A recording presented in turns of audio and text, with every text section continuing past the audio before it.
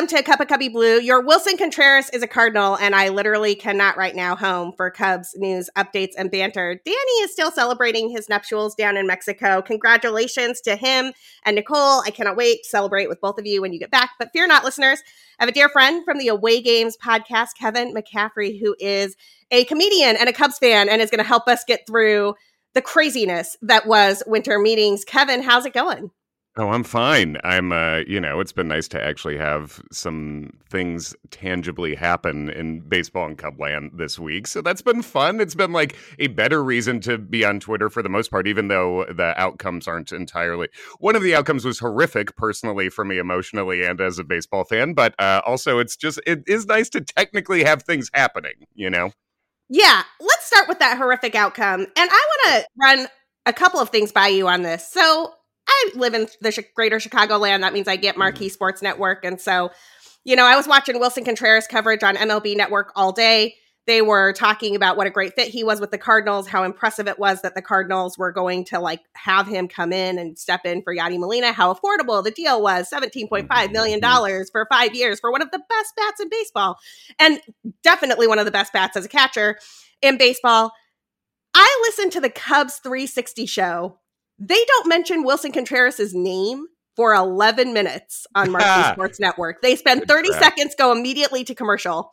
They then spend, and admittedly, a bunch of time on Pat Hughes and the Frick Award, which, yes, Pat Hughes going to the Hall of Fame is a huge deal. I'm going to try to get to Cooperstown to celebrate that with him as well. But then again, almost nothing about Wilson Contreras. They spend 8 minutes on Mark DeRosa coaching the World Baseball Classic team. Just cannot mention that their best player last year and one of the last remaining members of the World Series core, who is one of the best, if not the best, hitting catcher in baseball, is going to the St. Louis Cardinals on an eminently affordable deal because the Cubs clearly have some problem with him that they are not telling the rest of us. Kevin, I'm livid. What about you?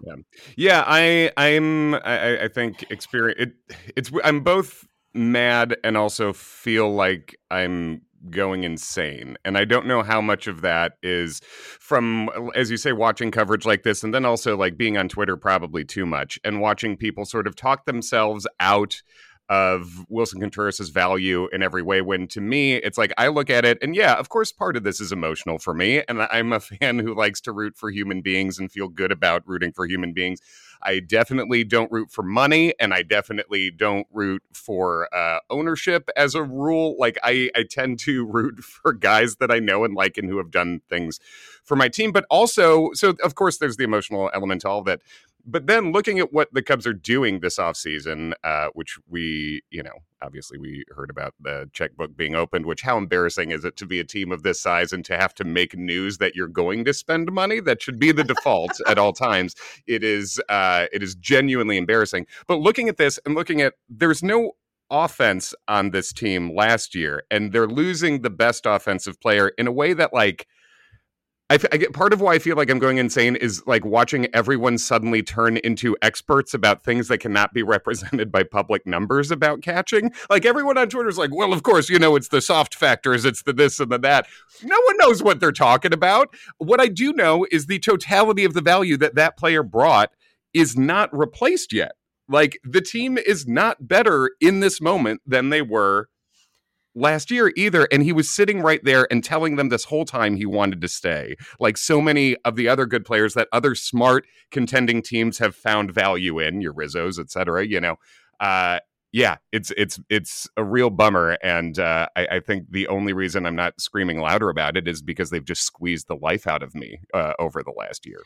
I think you're right about people trying to talk themselves out of or talk themselves into this somehow being a smart thing that Jed Hoyer understands baseball at some 13-dimensional chess level that the rest of us just cannot possibly grok. I am of the opinion that Jed Hoyer's intelligence for baseball is not a proven commodity at this moment in time.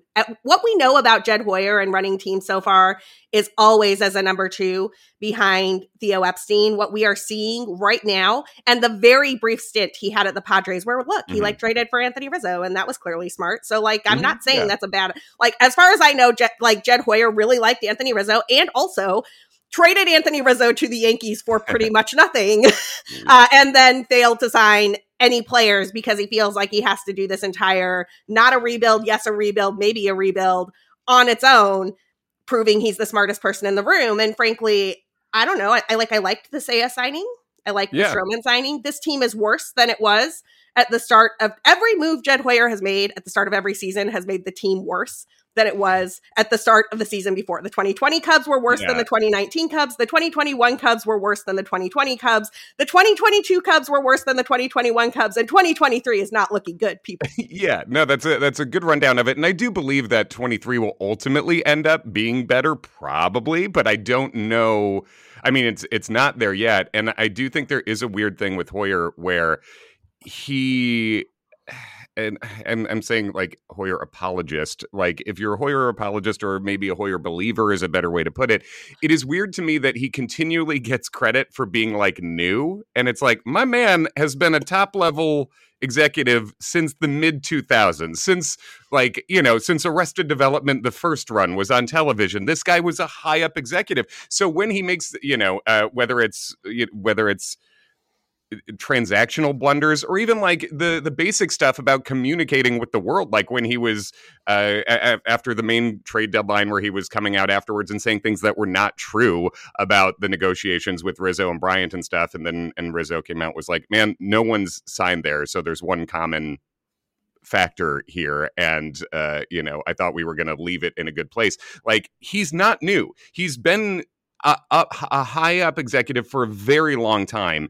And I don't think he's the worst executive in the league, but I think the last few years have really like just pile driven the bar beneath the ground for what Cubs fans of a team of this market and financial might should be expecting. Like, I feel like Hoyer should go somewhere he belongs, like Minnesota or Cincinnati. Like, that is clearly the kind of team that he wants to run and feels comfortable running, you know, and I'm not trying to slander those teams either, but like, he is not a big market top man to this point. And I think we're seeing that with like Crane Kenny today coming out and being like, he's got money. And it's like, well, okay, like, you guys are being pretty public about it then, you know? Yeah, let's talk about the he's got money stuff. I have a couple of hunches as to where that is coming from. I mean, attendance numbers were down last year. The Cubs have plowed through a season ticket holder wait list that had hundreds of thousands of people on it. And I know this because I joined the season ticket holder waiting list like way a long time ago before I ever even lived in Chicago, on the off chance that someday I might live in Chicago and then I could get season tickets for the Cubs. And I got my call to get season tickets for the Cubs. And I was like, yeah, no, I'm not going to, because it is cheaper for me to just buy the $6 tickets that people are reselling on StubHub whenever I want to go to a baseball game. And as a person who goes to a lot of games by myself to just keep score and watch the game, having 2 season tickets is just kind of a problem for me. It's not useful. It's turning you into like your own small business in a way that you don't want to be, like trying to sell off these things and not take a loss. Well, and I would always take a loss. Like, I know enough about the market and the team right now that I would always take a loss. And I am not the only person who has made that calculation that, like, if you sell these tickets at one of the highest price points in baseball, which the Cubs do have one of the top 5 ticket prices in baseball before you calculate. Usually top 2, right? Yeah. Well, it is. They dropped the season ticket prices like 5% or 10% this year. I can't remember how much. Al Yellen over at BCB has a great write-up on the history of fluctuations with ticket prices for season ticket holders and what the actual drop for 2023 is. And, you know, kudos to you for recognizing that after putting a terrible product on the field for 2 years, you should cut the cost of those tickets. But they are sitting in a situation right now where that stadium attendance was so down at Wrigley Field over the course of 2022. They need to bring people in who want to watch the team. The reason that Tom Ricketts is out there and Crane Kenny is out there saying, you have money, spend it, is so that Jed Hoyer will go out and make a big deal that will encourage fans to come to this baseball park and amusement area that they have built around Wrigley Field. And at this moment in time, why would fans do that?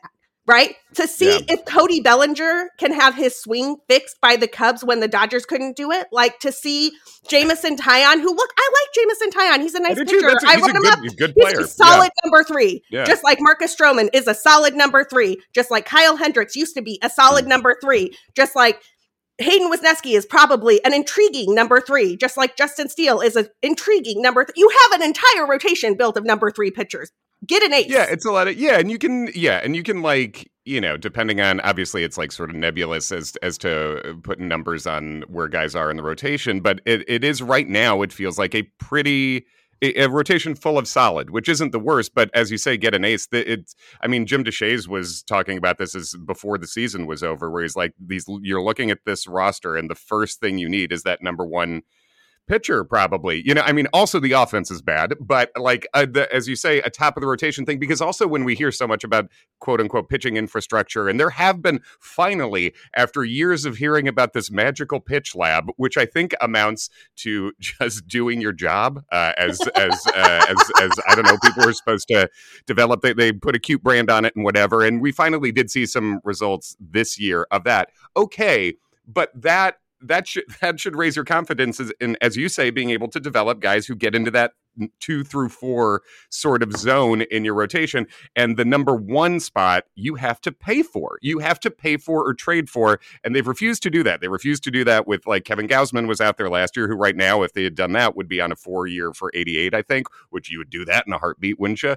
Rodon's still out there right now. And, when we complain about the moves Hoyer hasn't made, it's not just right now. It's like, these are moves that could have been done last year too. Like, if they gave Correa the 10 for 300, that's equivalent to giving him 9 for 270 right now. And would you do that? You sure would, right? You would, because Xander Bogaerts just got 11 years for $280 million. The dude is 30. Carlos Correa is going to get a 10 or 12-year deal for like 360, 380. He is going to deserve that deal in this market. And I feel like Jed Hoyer is allergic to writing that check. He cannot write that check because he knows the last 3 or 4 years of that deal are going to look bad. And he also knows that there's a non-zero chance Carlos Correa's back issues flare up and some of the middle years of that deal look bad. And look, Jed Hoyer, I get it. It's a real tough thing to write that check. I know why that check feels absurd to you. And also, write that check, because the alternative to writing that check is a 175 deal for Dansby Swanson. And I got to tell you, the Dansby Swanson numbers look a lot like Jason Hayward numbers to me. One really promising, great season. Not terribly certain that the rest is there. Defense that looks good on paper on the outs above average side of things, but frankly, like the range and where those outs above average are occurring, they're all to the right. They're not deep in the hole. They're not to the left. Like, the Swanson is the Hayward deal. Oh, the arm strength. He has one of the weakest arms at shortstop in baseball. Nico has a better arm. Yeah, and that's the thing where one thing I was too pessimistic on was coming into the season. I did not think Nico was going to be like a major league shortstop of a high caliber. I'll own it, same, yes. Yeah, I didn't think that, and I was wrong on that. And but like, yeah, I think it's getting Swanson, who I would like on the Cubs. It would be fun to have Dansby Swanson on the Cubs, but it is sort of it's related to exactly what you were just talking about with the starting pitching staff. Like, it's you're building a team out of threes, right? Like, it's sort of like, okay, that's, Dansby Swanson's good, but again, this is not like the Chicago Cubs should be aiming higher than that, because we're watching, you just said San Diego and Philadelphia, they're not, San Diego is a relatively small market for baseball, compared to most of the other markets, but these are markets that are smaller than the Cubs, and they are paying bigger. Like, that should not exist. And also, when people say, like, Ricketts apologists or believers, when they say like, oh, they've spent when it's mattered, since the Ricketts have owned the team, and I manually crunched all these numbers, since they've owned it, the payroll averages 10th. Every year they've owned it counts. They are the 10th highest spending team, and that is embarrassing as the Cubs. And it seems like they have this mentality that is of a smaller team, a smaller market, and that the smaller market move would, I think, like you're saying, it would be the Swanson move. Like, it would be like, he's good. You got to get the biggest and best should be here. The Rodons, the Correa, as far as what's left, even though I prefer the other two guys who've signed. But it's. I don't think the Cubs are going to do the Rodon deal. I think they should. I think Rodon is great. I think the strikeout stuff he has is outstanding.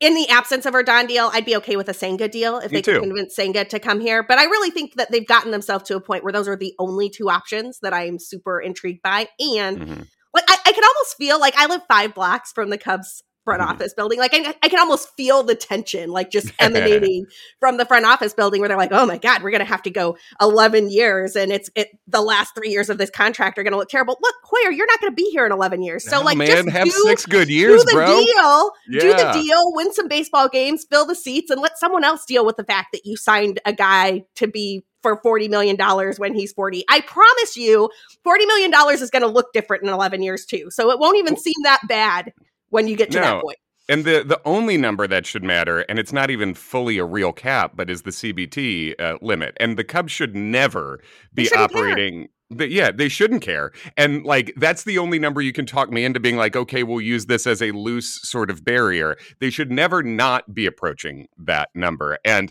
that number goes up every year. So when you're locking in the dollars now, like there's going to be more space than it looks like as that number proceeds to go up over time. And ultimately, the market is the market.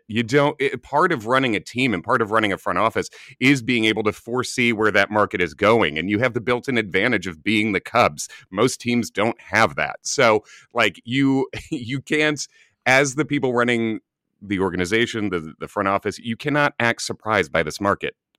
Operate in it. And it should be your playground. Yes.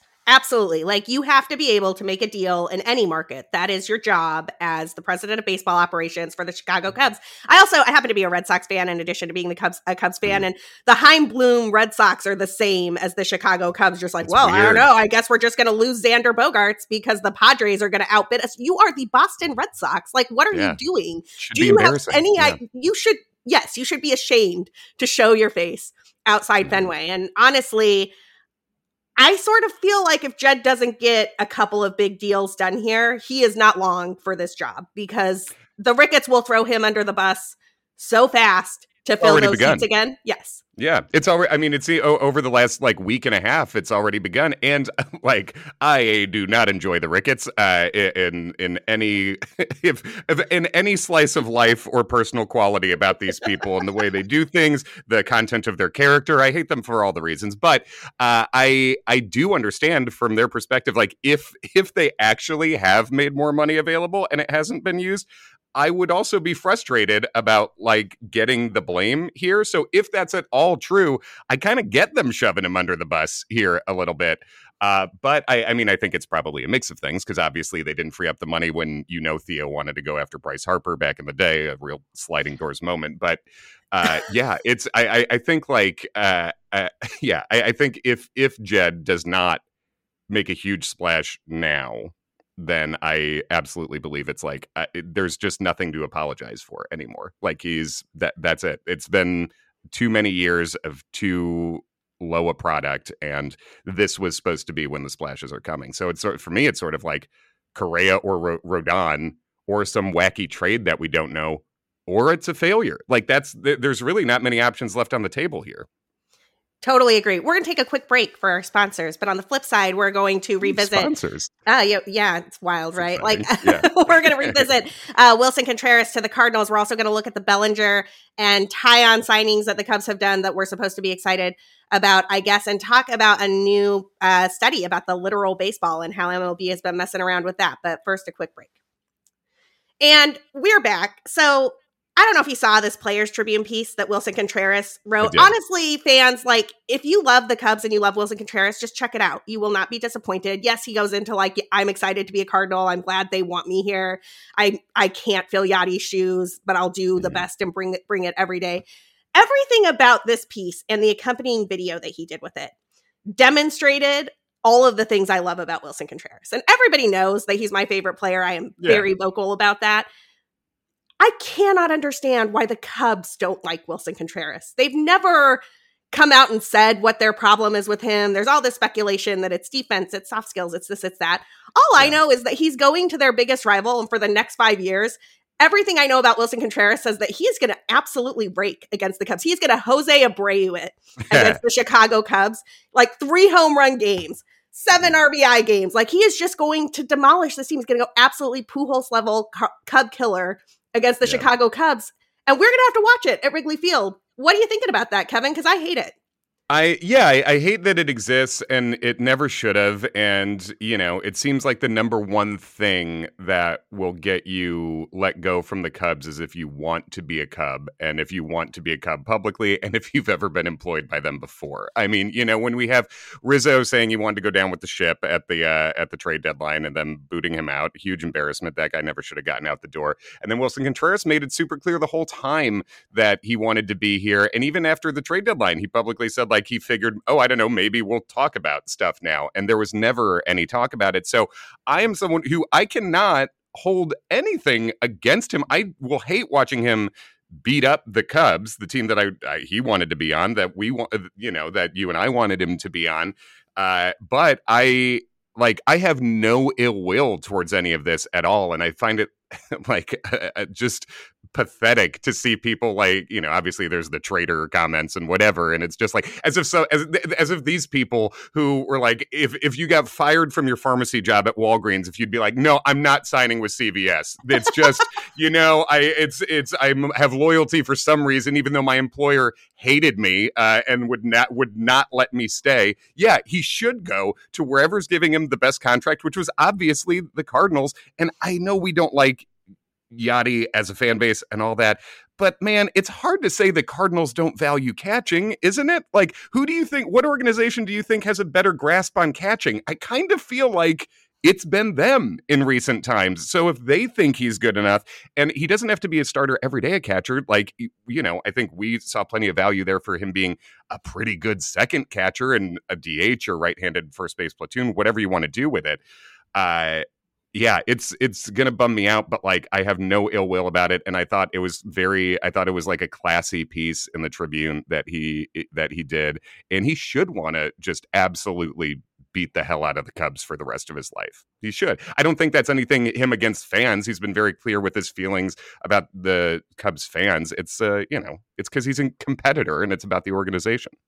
Absolutely. I mean, I think your thing about your employer lets you go and you're not supposed to sign with your rival is dead on accurate. The other thing that I want to dig into a little bit here, the Astros were the other team that was rumored to be in on Wilson Contreras. Apparently there was a deal to send Wilson Contreras to the Astros for 3 years of Jose Urquidy, who would be another number 3 starter in the Cubs system. They certainly have a type. But their plan with Wilson Contreras was apparently, yeah, you can catch a bit, but what we really want you to do is to DH, to play a little bit of left field, to keep that bat in the lineup, all these other types of things, which frankly, he is a perfectly solid designated hitter. I think he was would have been the 4th best designated hitter in baseball, according to WRC Plus last year. If the Houston Astros and the St. Louis Cardinals, these teams that are so metric driven, see that type of value in Wilson Contreras, could the Cubs not use a DH?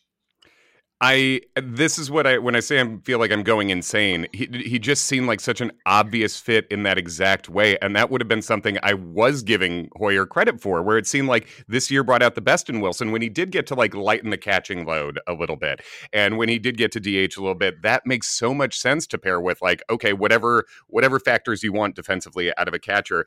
And when we saw the Astros, who also signed Abreu, who the Cubs were rumored to be on, we're watching all of the offense that was obviously there for the taking that the Cubs need sign with, smarter organizations. And yes. I was having a Twitter exchange the other day at Away Games Pod, is the Away Games podcast Twitter that we use with a person who I think is relatively knowledgeable. And but I was referring to the Astros as a smarter organization, and the pushback was I don't know if we're sure that they're smarter because of whoever they fired recently. And I'm like, man, I don't know. they've been in the Final Four every year, and they've won a couple World Series. I understand the cheating, but it's hard to say they don't know what they're doing baseball wise. So and there's no reason to give the benefit of the doubt to the Cubs over teams like the Cardinals and Astros. It sucks that they're better than we are at what they do right now. I want that to change, and I feel like Wilson staying would have helped that. So that's the frustration. It's so funny that you bring that up. Obviously, the Astros and Cardinals are both much smarter than the Cubs right now. I'm to pretty this sure point, yes. The Cardinals figured out a way to get the Rockies to pay them $50 million to take Nolan Arenado, and everybody was like, cool. And I'm just what are we doing right now? Yeah, and that's another thing that people don't talk about is we're allowed to make those deals too. How were the Cubs not in on that kind of a trade? If it was a money thing, we have the money. That's where you use your financial might. It's not just free agent signings. It's things like that, I think that the Rockies did actually reach out to the Cubs at one point about a Nolan Arenado for Chris Bryant swap. And we saw rumors wow, about it. Yeah. that would have looked real smart right now, wouldn't it have? Like, Yeah. I just am dying when I think back to all of the woulda, coulda, shoulda that the Cubs have done over the last few years. Let's talk about the things that they're doing right now, though. Cody Bellinger is a little bit of a reclamation project. And look, I have a big piece about this up at Bleed Cubby Blue right now. You should definitely check it out. It talks through like the upside of Cody Bellinger, the defense of Cody Bellinger, why the Cubs made this deal. I am very skeptical that the Cubs can fix a swing that the Dodgers could not fix, but sure, give it a go. $17.5 million. Like, take a chance. Yeah, you don't think our 14 batting coaches every year have a coherent, consistent like way of fixing people? I mean, it's just like, obviously it's the Spinal Tap drummer of positions, like the Cubs hitting coach scenario. And I hope Kelly's good. The new one is it Dustin Kelly, I believe. Yeah. Yes. I hope he's great. I hope it's great. But I mean, I have no reason to believe that we can fix a guy that the Dodgers couldn't fix. And it is funny that Hayward's over there now, because watching that I mean, is there a better like control group swap to be like, okay, you take Hayward, we'll take Bellinger. And a signing, by the way, I'm fine with that flyer on Cody Bellinger and center. I'm fine with it. That just can't be your offensive addition, Well, let's talk about the Hayward thing for a second, because I was in a conversation about this last night. What are the chances Jason Hayward is a better offensive player for the Dodgers next year than Cody Bellinger is an offensive player for the Cubs? I actually put those chances relatively high, like 25%, 30%. Cody Bellinger and Jason Hayward are like fairly equivalent bats right now, and one of them is going to a team that is good at offense, and one of them is going to a team that is bad at offense. And I feel like the only thing standing in the way of Jason Hayward putting up better offensive numbers than Cody Bellinger is whether or not he will get playing time on the MLB squad.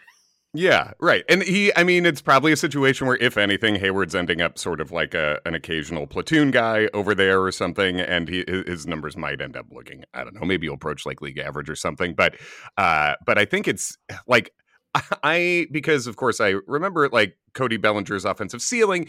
What exists in there is higher than Hayward ever had. Okay, great. And he's younger. Okay, cool. Also, but like, it's hard to make people who didn't watch the Dodgers all the time understand like how bad he has been. I mean, 2 years ago, the WRC plus on this fella was 47, which is 53% worse than league average. I don't know if Hayward was ever that bad for a year over here. I don't think he was. I think he had something in the 60s once, but it was truly hopeless. And it did come back a little last year into like the 80 something range, I think. And I'm fine with it. It makes a lot of sense. Get a left-handed bat in a very right-handed lineup. The good defense in the center is very cool. Potentially can also play some first base. But it's sort of a very Hoyery signing over the last few years, in that it's like, well, if everything breaks right, it's okay, So because the Cubs will continue to pay the $22 million that they owe Jason Hayward next year for him to get a tryout with the Dodgers, I find it incredibly amusing and heartbreaking. The Cubs are paying $39.5 million for Jason Hayward and Cody Bellinger, who are both totally broken offensively right now. But for the 2023 season, that they just could not bring themselves to sign Bryce Harper. Like, just kill me now. Oh, yeah. I was going to say, that's the annual average value that Judge just signed for, basically, between those two. So it's, that sucks, dude. It's like, great job. Sucks. Yeah. Good job, that team. sucks, dude, I'm just saying that too much, I feel like, looking at this group. But I'll tell you what, we get to save the league minimum salary that the Dodgers do have to pay him off the top. So get those friggin' $700,000 or whatever it is in the. Hey man, you can't even build a cup snake for $700,000 at Wrigley Field. Yes. Let's close this out with a discussion of the literal baseball. My friend of the show, Dr. Meredith Wills, the astrophysicist who keeps cutting up baseballs and proving that MLB is lying to us every time they say that the ball is totally the same and has not changed at all. Your show has more friends of the show that are astrophysicists than we do. I would say. She is great. She's brilliant. And she has a new piece out in conjunction with Bradford Williams Davis over at Insider. And you should definitely check this out. It is a banger. The 2022 baseball, there were definitely two of them. There was probably a third one. They basically demonstrated that there was like the old ball the dead ball, and then what they call a Goldilocks ball that was a little bit lighter than either of the other two. But the interesting thing about the Goldilocks ball is not that it existed. The interesting thing about it is where it was used, because those baseballs were balls that they were used in like 3 places. They had commemorative like logos on them that said, like, I don't know, the Field of Dreams game, or like the Texas Rangers 50-year and a whatever thing, like those commemorative logos. They were used in the postseason, and they were used at Yankees games in August and September. Okay. I mean, that it's one of those things where, like, don't make it so easy for conspiracy theorists. Like, don't do don't let them write your script for you. Like, don't put, as a New Yorker now from Chicago originally, but I've lived in New York for almost 2 decades now. Like, don't put this on us. Don't bring that out here. Like, everyone thinks New York gets all the stuff. Don't do that. That is very interesting. And it just, like, I mean, that tracks with such like Manfred incompetence to me, to be like, let's do weird stuff in the playoffs specifically. Well, and I mean, the Yankees thing, the Aaron Judge home run chase is the obvious like elephant in the room here. And it's not just Aaron Judge. Like, there were other Yankees who had resurgent home run years, that like Anthony Rizzo hit 32 home runs this year. That is like old school 2019 Anthony Rizzo. How much of that is the Yankees getting this special set of baseballs over the course of the last few months of the season? We'll never know. The other thing that was really interesting in here, actually, there's 2 things that are interesting. One that is explicitly in the piece, and one thing that I want us to just kind of riff on a little bit. Explicitly in the piece is the idea that there was apparently an edict that went out from the front offices of Major League Baseball that people who were getting baseball stock to Dr. Wills were at risk of losing their jobs. Now, MLB disputes this, but the idea that people would know she had gotten baseballs from before would no longer get those baseballs to her because it was apparently going to potentially cost them their jobs is just such bully behavior and such Rob Manfred behavior that, one, I believe it. This was also in the Sports Illustrated piece she did with Steph Apstein a couple of years ago. But 2, how thin-skinned are these people that they will not allow the baseball to be evaluated by an independent researcher? They only want the baseball evaluated by their 2 labs with the 2 universities that they have contracts with. That is incredibly suspect to me. There's just nothing about what the actual baseball should be that should ever need to be a secret. Like, it's just there's I mean, why would it? Like, unless something is bizarre, nefarious, it's like you can say like, oh, we're trying to work with the ball to get it to the most premium performing, entertainment product on the field, whatever. But like, as soon as you start hiding it, now I know you're bad. Like, what I don't know. Like, it's and threatening people's jobs about like letting the baseball transparently get out there. By the way, guys, I don't know if y'all been to baseball games, MLB executives, but like the balls just go.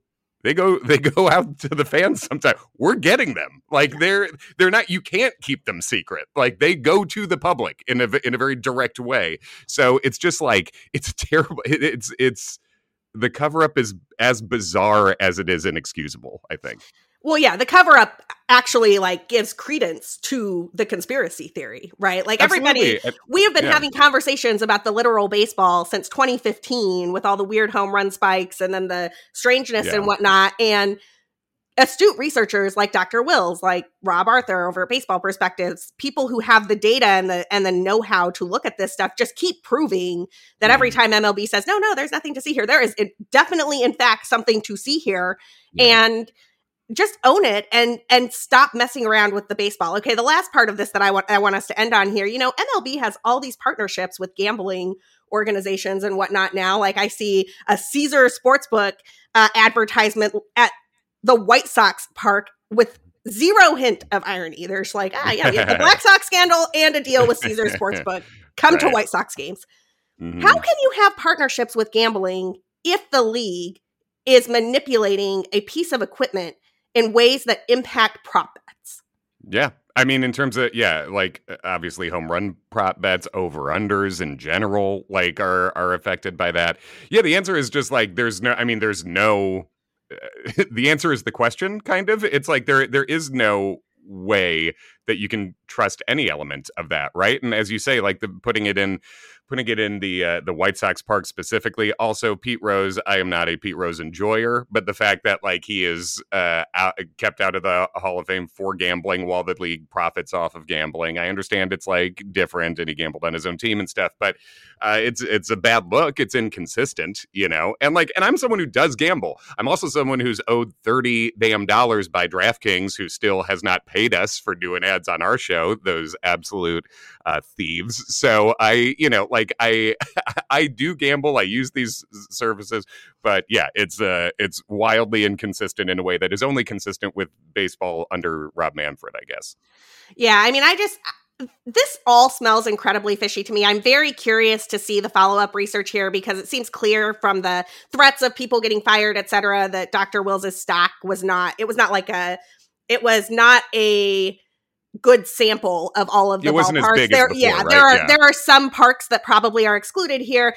The piece says nothing, for example, about what was going on with the baseball in St. Louis. Albert Pujols hit a shocking number of home runs to get to 700 towards the end of the year. Paul Goldschmidt had a resurgent season on the way to an MVP at the age of 35. Like, I am dying to know him and Arenado, right? Any baseballs from St. Louis. Yeah, Goldschmidt and Arenado. I mean, the Cardinals' offense was just like off the charts last year. I wonder what was going on. Yeah, I wonder why Wilson wants to run over there, right? In St. Louis. Yeah, I mean, he said, I think he was saying today, that came out, like, that the first time he thought about being a Cardinal was watching Pujols' 695th home run, which, by the way, I checked the date. It was on September 4th. This is after the trade deadline, and also after the team made it very clear he'd never be here anymore. So why wouldn't you daydream about a place to be? But yeah, when you're watching a 100-year-old man hit tanks over there, you're like, let me get some of that ball. That sounds great. I understand, Matt. Well, if we find out that the Cardinals were also getting some of the Goldilocks balls that were in Yankee Stadium and the postseason over the course of the 2022 season, you will hear about it here at Cup of Cubby Blue. But we're very grateful to Kevin for making some time to join us today to talk through what's been going on at winter meetings and to talk through what's been going on with the Cubs. Kevin has a great podcast of his own called the Away Games Pod, and you should definitely check that out. Kevin, where can people find you, your podcast, and your work? So they can find me at Kevin McCaff on all the social medias, on Instagram and Twitter and TikTok and all those things. I'm a stand-up comic is my job. I'm currently talking to you from Tulsa, Oklahoma. Sick brag. I'm there through the weekend, but I'm traveling around doing shows all the time there. I got videos up at Kevin McCaff everywhere, and the podcast I do, the baseball podcast, is with another comedian named Adam Mamawala. It's a Cubs podcast, a little baseball in general, and that's just at Away Games Pod on Twitter, Instagram, and we're doing weekly Cubs episodes there until they make me quit for being sad. Still being talked about, but the podcast exists currently. And if you want to listen, if you want to hear me on other completely unrelated podcasts, I have two with a very funny comedy writer named John Daly. We watched all of Sex and the City for the first time, and it's called Sex and the Cityots. If you want to hear two straight married dudes talking about Sex and the City, and then we that went well, so we have a spinoff called The Bridgerton Bros. So check me out anywhere. I have not watched Bridgerton yet. I have watched Sex and the City, and I'm actually very intrigued by both of these ideas. But it's very fun. We had a great time. We completed the set. We're waiting for And Just Like That to come back. It's a good time.